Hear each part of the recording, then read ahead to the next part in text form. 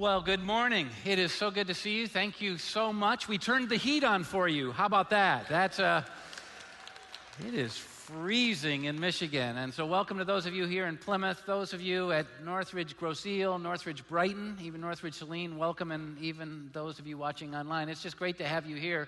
And if you're a guest, special welcome as we finish out this series, 2016 Words, talking about the words that define our experience with Jesus and our mission from Jesus in this world as a church community. And we're just thrilled to have you here with us. Last weekend was the Super Bowl. Curious, how many of you watched the Super Bowl? Okay. Were you for Denver? Go like this if you were. Were you? Okay. Were you for Carolina? Go, How many of you just really, it's all about the food? Yeah! That's right, okay. Well, as we were watching the Super Bowl last weekend, and for me, I'm a Lions fan because I like losers, personally, and just kidding. They can still win. I'm 57, they never have, but they still can. New season next year, but when it came to the Super Bowl, it was, for me, family, friends, another reason to get together and that kind of thing. And in watching the game, I remembered a description of professional football that I had heard years and years before that I've never forgotten. Here's the description of professional football. 22 men on the field, desperately in need of rest, with thousands upon thousands of fans in the stand, desperately in need of some exercise. That's a great definition of professional football. The reason I thought of that is because as we move towards this last talk in this very, very important and for me impacting series that we've been doing, I realized how that was an apt description, sadly, of modern-day Christian churches and modern-day Christians in many ways. Because if you look at the average Christian community, church family, there are a few professionals who work their tails off to make church happen, to try and spread the light of Jesus and spread the truth of Jesus and spread the love of Jesus. And the vast majority of people who make up Christian communities and churches are just showing up once in a while on a weekend to enjoy the show. I mean, and the average doesn't even come every week, It's like maybe one or two times a month. And so a couple of people just investing their whole life in making the truth and making the love known through that spiritual community. But the average Christ follower is just coming to watch. They're spectators of all that happens. They consider it an unbelievable sacrifice to actually get up and come and sit and watch the show, because they could be staying on their couch at home and watching shows on TV. And so it's a major sacrifice, and that's kind of how it looks. And this isn't a judgment. I'm not trying to be harsh. It's just a reality when you look around it. It's like professional football. A couple of people working hard and the rest of everybody just enjoying their lives. But here's what you need to know. That's not what Jesus had in mind. I mean, that's not why he came to call us to come and be spectators of a couple people pouring their hearts out to put on a show. He wasn't looking to gather a big crowd of spectators and couch potatoes who would sit on the hills of Israel and listen to him teach in greater and greater numbers, and once in a while, when he passed the basket, throw a quarter in. That wasn't what he had in mind. He was looking for people who would stand up and join him in changing the world. He was looking for people who would stand up and join his revolution of love and forgiveness and healing and hope. It wasn't about calling us to be spectators. It was calling us to be participants. And this is important as we come to the conclusion of our 16 words, these words that we believe should define our experience first with Jesus and then define our life in Jesus. We're supposed to be waking the world up to Jesus if we have ourselves awaken to Jesus, wake the world up to Jesus. And we're supposed to be showing them his love if we have experienced his love. And we're supposed to be telling them his truth if we've experienced and been transformed by his truth. And then this weekend, the last two words, and then we're supposed to involve them if we ourselves are involved. This is where it's really important, because this is what Jesus had in mind: involvement. And all you have to do, this isn't like me making stuff up for the 21st century to try and get people involved. This isn't about me trying to get you to sign up to work in some ministry. Maybe we need nursery workers or Sunday school teachers. There's no recruiting going on here. You'll see, we're not recruiting you for those kind of things. That's not what this is about. This is about a gathering of people who genuinely want to know what it means to follow Jesus. And what it means to genuinely follow Jesus is not to sit around and listen, but to get involved. And all you have to do is go back to the very beginning of Jesus' ministry, and you can see it in Matthew chapter 4. At the very beginning of his ministry, we find that Jesus begins his ministry with a call to involvement. That's how he begins it. He begins his ministry by creating an invitation, by making an invitation. And remember, this is God. And for people who know what it's like to be on the playground as early as elementary school and not to be invited to play, it's a pretty remarkable thing that God himself, Jesus, the creator of this world, the Son of God, the one who loves us more profoundly than anyone else, he started his ministry, he began his ministry by inviting us to play, to get involved. It's a call to involvement. Look at how he says it in Matthew chapter 4, verses 18 through 20. As Jesus was walking beside the Sea of Galilee, he saw two brothers, Simon called Peter and his brother Andrew, not special seminary students, not unbelievably vocational ministers, rabbis, but fishermen. They were casting a net into the lake, for they were fishermen. He saw two ordinary people. And this is what he said: "Come follow me, and I will make you fishers of men." And at once they left their nets and they followed him.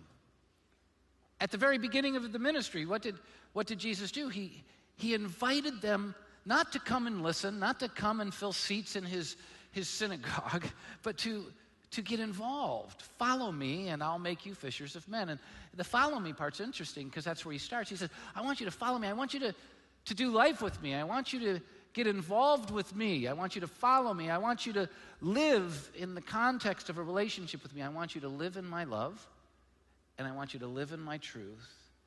And I want you to know this: if you live in my love and live in my truth, you're going to live out my love and live out my truth, because if you follow me, you're going to yourself become what I am, a fisher of men. You're going to start making a difference in this world. And you know what they did?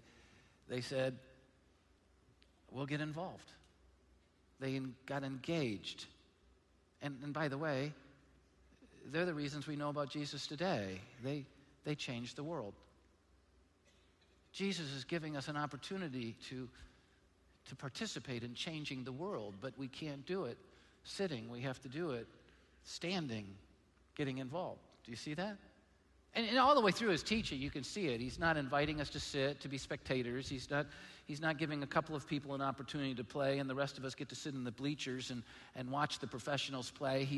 He's calling us all, inviting us all to be involved. All of us can make a difference. We make a difference in different ways. We have different gifts. We have different abilities. I know that, but he's inviting all of us to be involved. And even at the end of his ministry, he's making a call, an invitation to involvement. He begins by calling us to involvement, and he ends his ministry on earth with a call to involvement. Look at how he says it in Matthew chapter 28. He says, "Go into all the world and make disciples of all nations." I mean, help other people become followers. Do what I did with you. You know, when I met you at the Sea of Galilee and I said, hey, come follow me, come get involved in me, and I'll make you fishers of men. When you live in my love and truth, you'll live out my love and truth. Now you need to go and help people live in my love and live in my truth. Get them involved. Baptize them in the name of the Father, the Son, and of the Holy Spirit, and teach them to obey. There's the truth. Everything I've commanded you. Get them to live in my love. Get them to live in my truth like you are. And as you live it out, then they'll start living it out. And as you do this, I'm with you always to the very end of the age. Jesus ends his ministry with a call to involvement. And here's the truth. I mean, every single one of us, in one way or another, whether we attach our search for God in this or not, every single one of us is looking for meaning. Every single one of us is looking for life. Every single one of us is looking for joy and fulfillment and hope and significance. We want to make a difference. We want our lives to count. I mean, every single one of us in our own way is doing this. And the truth is, most of us aren't finding it, even in that which we call Christianity, because we're not finding true Christianity. We're finding religion. We're coming and we're sitting. We're spectators watching the professionals play. But if you really want to find what Jesus promised, life in all of its fullness, then you need to know what he's calling you to is not a life where you watch others who are involved. He's calling you to follow him, which means he's calling you to be involved. That's what it's about. Here's the truth I want you to see. Following Jesus is a call to involvement, to participation, to engagement. In fact, I decided we should understand the words we use, and we should make sure, especially if we're going to base our mission on 16 words and describe what our experience with Jesus should be and what our activity for Jesus should be with 16 words, we should know the definition of those words, right? Well, so I looked up the word involvement, and I thought I knew what it meant, and when I say it, I think you know what I meant, but what I've discovered is that we all kind of interpret it different ways. When I say involved, you think I'm supposed to, hand out programs at the door, and I'm involved, or I'm supposed to do this, or I'm supposed to come and sit in a pew, or at Northridge, a theater seat with coffee, and then I'm involved, and, we all interpret it. So what does involvement mean? Well, I looked it up in the dictionary, and there are a couple of definitions, but here's the one that stuck out to me. It's an act of sharing in the activities of a group. It's not an individualism thing. It's not an isolation thing. I'm involved in the activities of a group. It's a community thing. I'm involved. And this is what the church is supposed to be. It's not me, it's us. It's a community affair. And so I thought, okay, let's go a little bit further. To really understand a word, it's also good to know what its synonyms are, Some of you are going, synonyms? What is that what you put on toast with butter in the morning or something like that? No. It's a word that means other words that mean the same thing, because that helps you kind of understand the fuller picture. And when I looked up the synonyms of involvement, as I looked up the cinnamon with my toast and my butter for involvement, here's what they were: participation. Participation, because it's a group activity. It's involvement. Another one was engagement. It's also important, if you're going to know what a word is, to know what a word isn't. And so it's good to look up antonyms as well. Antonyms, that's words that aren't that thing, that are opposite of that thing. And it's weird. There are no true antonyms of the word involvement. And so what they have to do is they have to put a non in front of it. What's the antonym of involvement? Non-involvement. Wow. To not be involved, to not participate, to not be engaged, it's an act of withdrawing from the activities of a group. And here's what you need to know. From the beginning to the end of his ministry, his was not a call to a couple special people, leaving everyone else on the bench. That's what religion does. That's what humanity does. That's what culture does. That's what the marketplace does. That's what the educators do. That's what the politicians do. That's what this world does. That's not what Jesus is about. Jesus is saying, I made you all special. I made you all wonderful. I made you all beautiful. I made you all with a purpose. And I don't want you on the bench. I want you to be involved. Following Jesus is a call, an invitation, an opportunity to finally be included, to be involved, to get off the bench, to do something. And so what have we done with Christianity? We've put you all on the bench. It's time for you to play. I mean, this is a very important deal. We get to be involved. It's not a spectator sport. It's not about four walls in a cathedral. It's not about coming and sitting in seats, listening to a talk. That can be a part of it. Gathering's important, but we're supposed to be involved in following Jesus. And I want to just really press it home. It's about participating, not isolating and spectating. It's about engagement, not disengagement. And this talk's not meant to be a judgment. It's not meant to be harsh. It's not meant to be at all negative in its challenge. It's meant to be positive and saying, look it, Jesus has invited you to be a part of his world-changing revolution. Your longing to make a difference can be fulfilled when you follow Jesus. Your longing to find something worth living for can be fulfilled when you follow Jesus, because it's a call to be involved. And I want to take the truth a little bit further. Following Jesus is a call to involvement in two different directions. And he said it, when you follow me, then I'll make you fishers of men.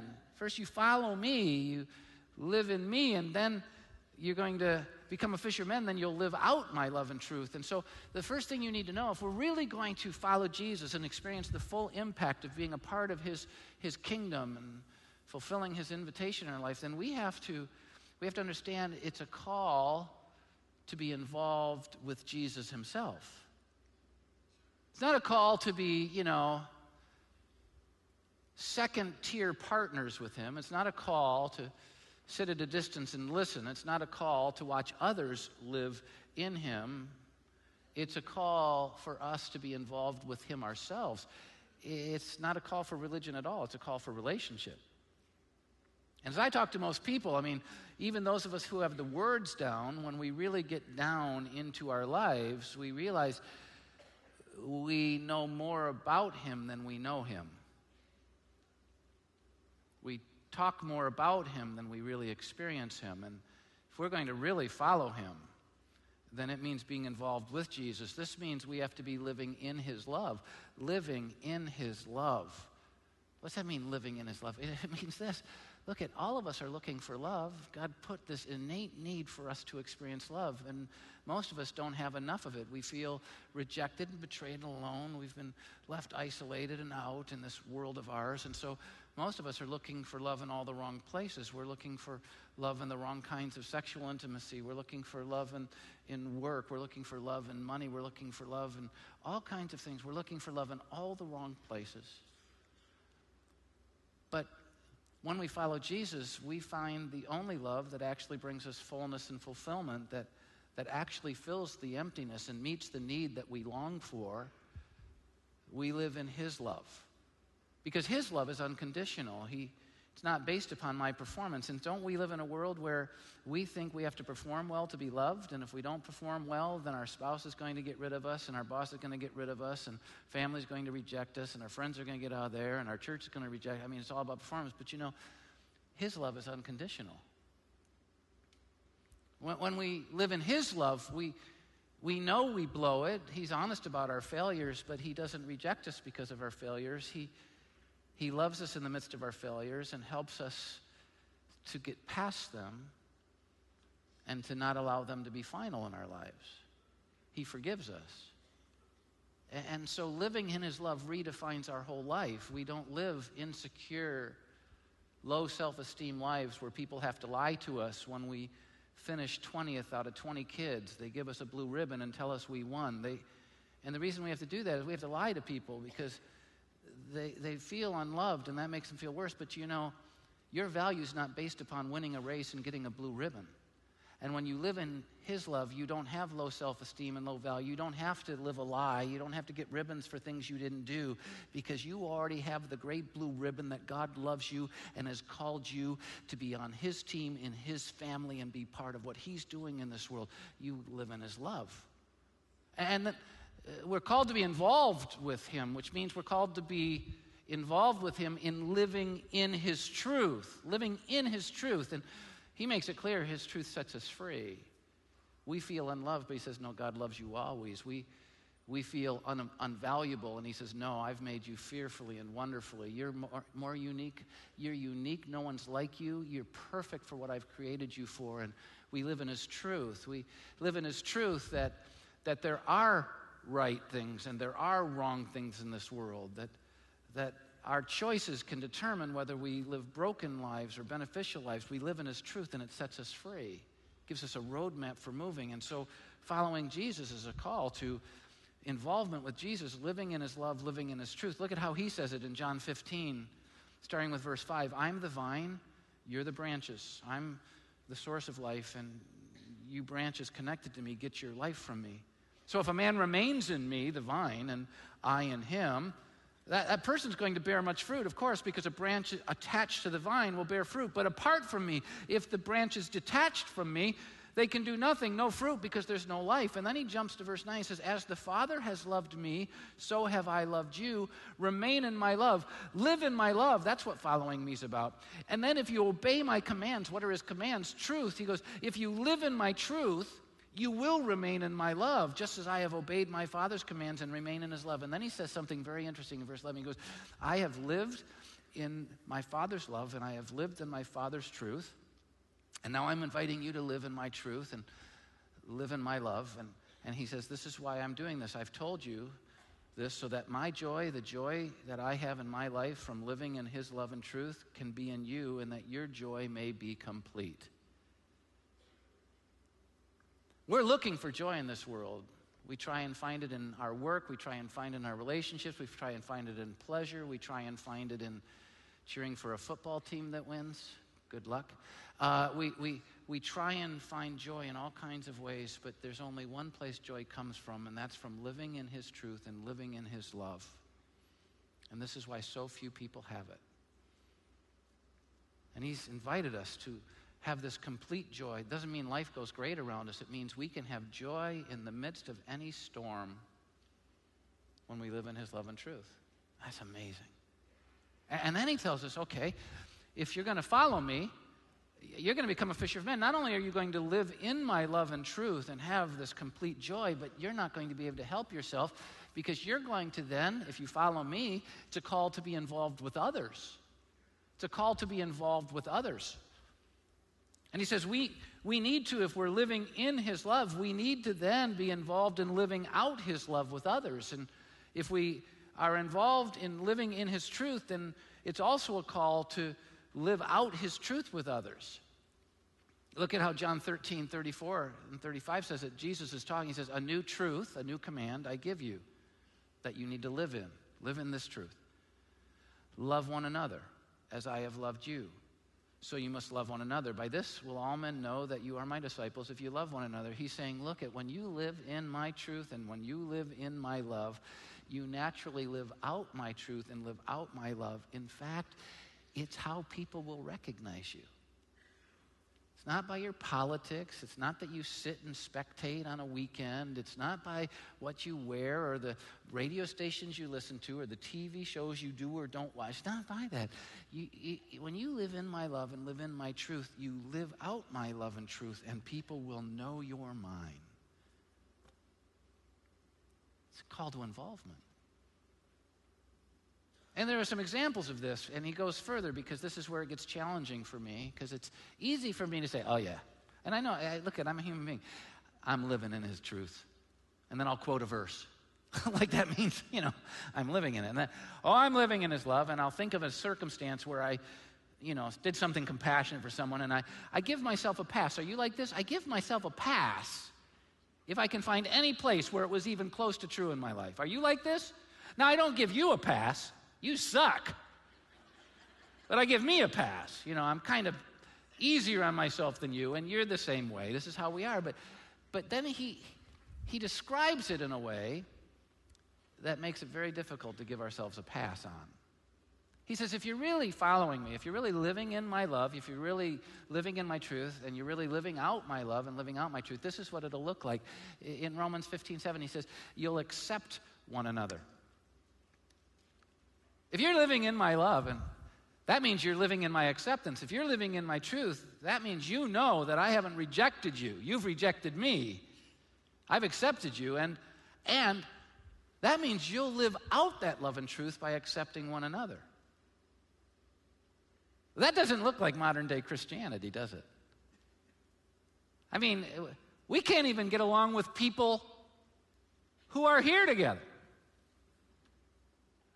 let alone people who are out there. People who vote different, people talk different, people look different, people listen. It's crazy. But he says, if you're living in my truth and living in my love, you'll accept one another as I've accepted you. And then he goes further. Look at Romans 15, verse 14. He says, you'll instruct one another. If you're living in my truth, you're going to live out my truth. You're going to share that truth with others. But aren't we living in a world where we're afraid to tell people God's truth because it's not politically correct? Let me just tell you something. If we've experienced the transforming power of his truth, we would have confidence to share it. The problem is that we don't have confidence to share it because we're not experiencing its transforming power, which means we're not living in it. It's a call to involvement. This isn't a call to, oh, that was a good talk. That was a bad talk. That talk reeked. That talk wasn't worth getting out in sub-zero weather for. It's not about judgment like that. It's about saying, I'm living in his truth so much that I want to share it with others. And he says, if you're involved in living in my love and truth, you're going to live it out by serving one another. By serving one another. Galatians 5:13. And you know, the average church in America is seriously, did you know the average church in America, of course there are a lot of empty seats and all that stuff. They don't need more parking, they need less. They don't need more seats, they need less, and people are leaving and all that stuff. But people in the average church, they know where they sit in that church. They know where they sit. And when someone's sitting in their seat, they just come and they just look. And if the person doesn't move, then they say, that's my seat. In Jesus' name, get out. You know, that kind of thing. That's not serving one another. See, that's what spectators do. I bought this seat at the Fox Theater. It's mine. Get out of it. That's not serving, that's being served. But see, when you're living in his love and living in his truth, he's served you. He's hung on a cross for you, and you want to then live out his love and live out his truth by serving one another. Are you? When we're really living in his truth, living out his love, what happens is we bear with one another, Ephesians 4:2 says. We put up with each other, and work with each other, and try and help each other. You know what else happens? We forgive one another, Ephesians 4:30 says. 4:32, we've been betrayed, we've been hurt, people have done damage to us, but when we're living in his love and truth, he's repaired the damage and healed the brokenness. And so we don't have to give to others what they gave to us. We can forgive them. We live it out, but you know, most of us aren't. Don't most of us have someone we refuse to forgive? So we're not really living in his love and truth, right? Because we're not living it out. Well, we're supposed to forgive one another, and we're supposed to be devoted to one another. Doesn't mean as long as it's convenient, you do what I want you to do, that I'm devoted to you, but I'm devoted to you regardless, devoted to one another. Like he stayed devoted even when we pound the nails in his wrists and his feet. And we're supposed to encourage one another. If we're living in his love, he's always encouraging us. We know that he's for us and not against us. And so we live out that love and truth, and we encourage one another and stir each other up to love and good works. And that's one of the reasons Hebrews 10 says we should keep getting together, because it's in getting together with people who are living in his love and truth that we get stirred up to live in his love and truth. And we get encouraged to do more and more and more and to be involved. I don't know about you, but that doesn't always happen when I'm at church. Some of my worst moments have been with Christians who see it as a spectator sport. You're not doing what I want. You're not leading us how I want. You're not teaching me how I want. You're making me a little uncomfortable. This is my church, and this is this. Look at, If that's what you want, you're getting the same thing that politics offers us, and education offers us, and the marketplace offers us, and the neighborhood community association offers us, and Uncle Sam and Aunt Sally offer us. It's nothing you want. But if you want something different, Jesus has invited you to be involved in living in his love and living in his truth, which then will be lived out, and that's a revolution that'll change the world. But we have to get involved in it. We have to get involved in it. For those of you who are at our regionals, and I'm so thrilled you're there and everything, there were 3 people who got really excited about that just now.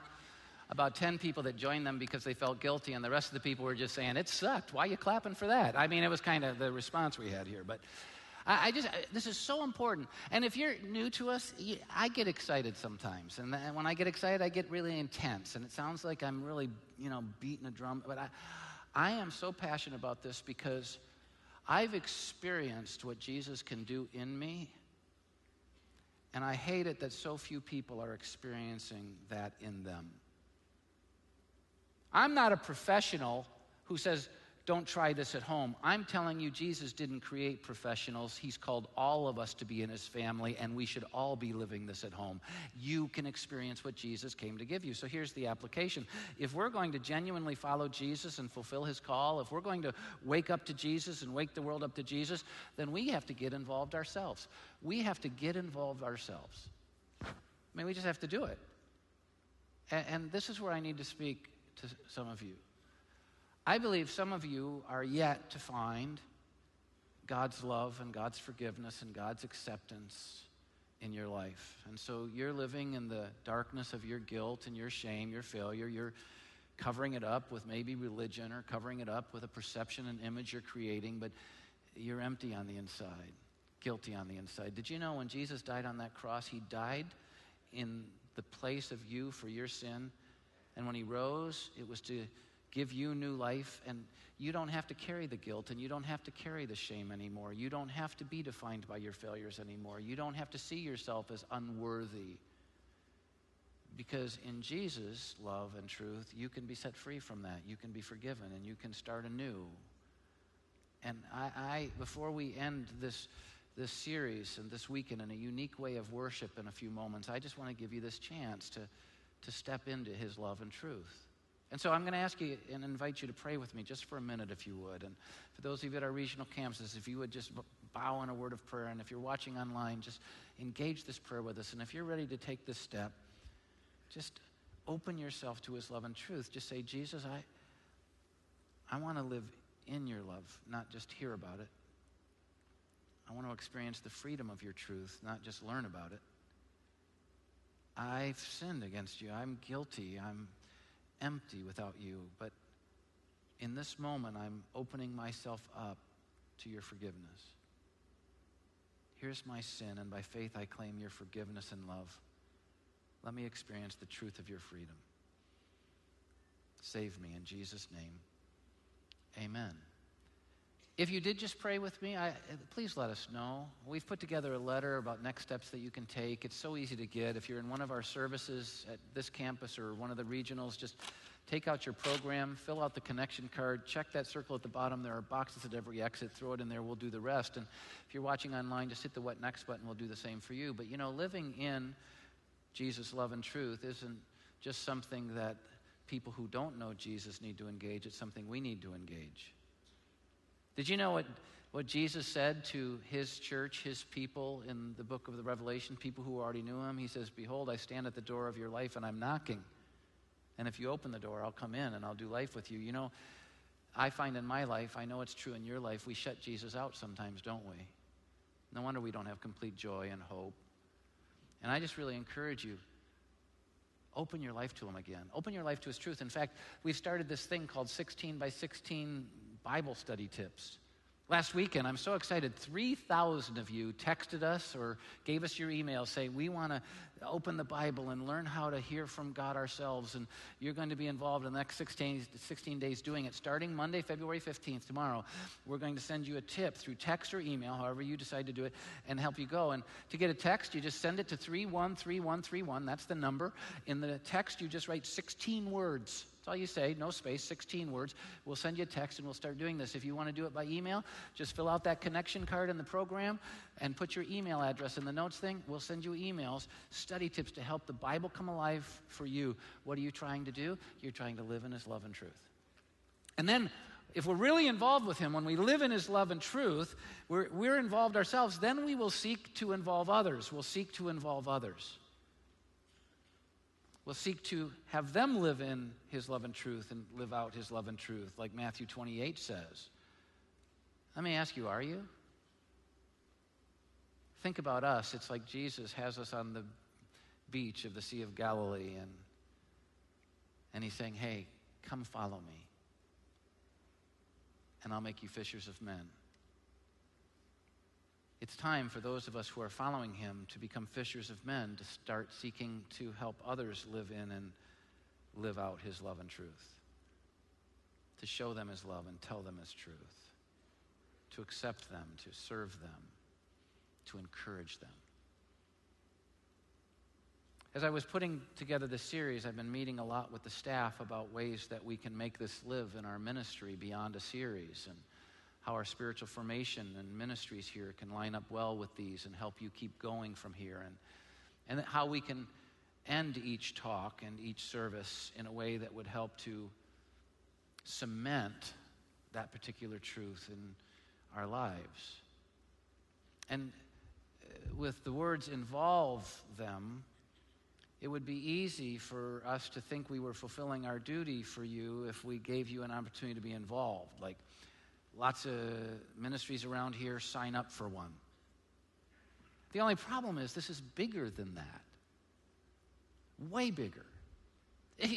You're not following Jesus, living in his truth, living out his truth, living in his love, living out his love, because you sign up to watch a baby once in a while in our nursery. Though that's a good thing. You're not fulfilling this call if you sign up to be guest services once in a while or run a video camera. That's good. Those are awesome. It's a product of wanting to be involved. We should use our gifts this way, but that's not the thing. It's bigger than that. It's about saying my whole life is now going to participate in the life of Jesus, in the love of Jesus, in the truth of Jesus. I'm going to breathe in and breathe out Jesus' love. I'm going to breathe in and breathe out Jesus' truth, and it'll affect every part of my life. My personal life, my thought life, what goes on inside, what goes on outside. It will affect how I work with my family and how I work with my marketplace laborers. It'll affect what I do in my community, how I am when I drive my car. It's participating in the life of Jesus forever. And we thought, what's the best way to stamp this one? And one of our team suggested something, and it was right on. They said, how about communion? The celebration of communion is when we're being confronted by the symbols of the bread and the juice, the memory of what he did with his body and what he did with his blood, and how he loved us unconditionally so that his truth could set us free, and so that we could then become light in this world and offer it to others. And we thought, what a wonderful way for us to accept the call to follow him again. And so that's what we're going to do. In fact, I want to show you the conclusion of the talk. Jesus has given us a very special way to examine ourselves. He gave it to us. We didn't invent it.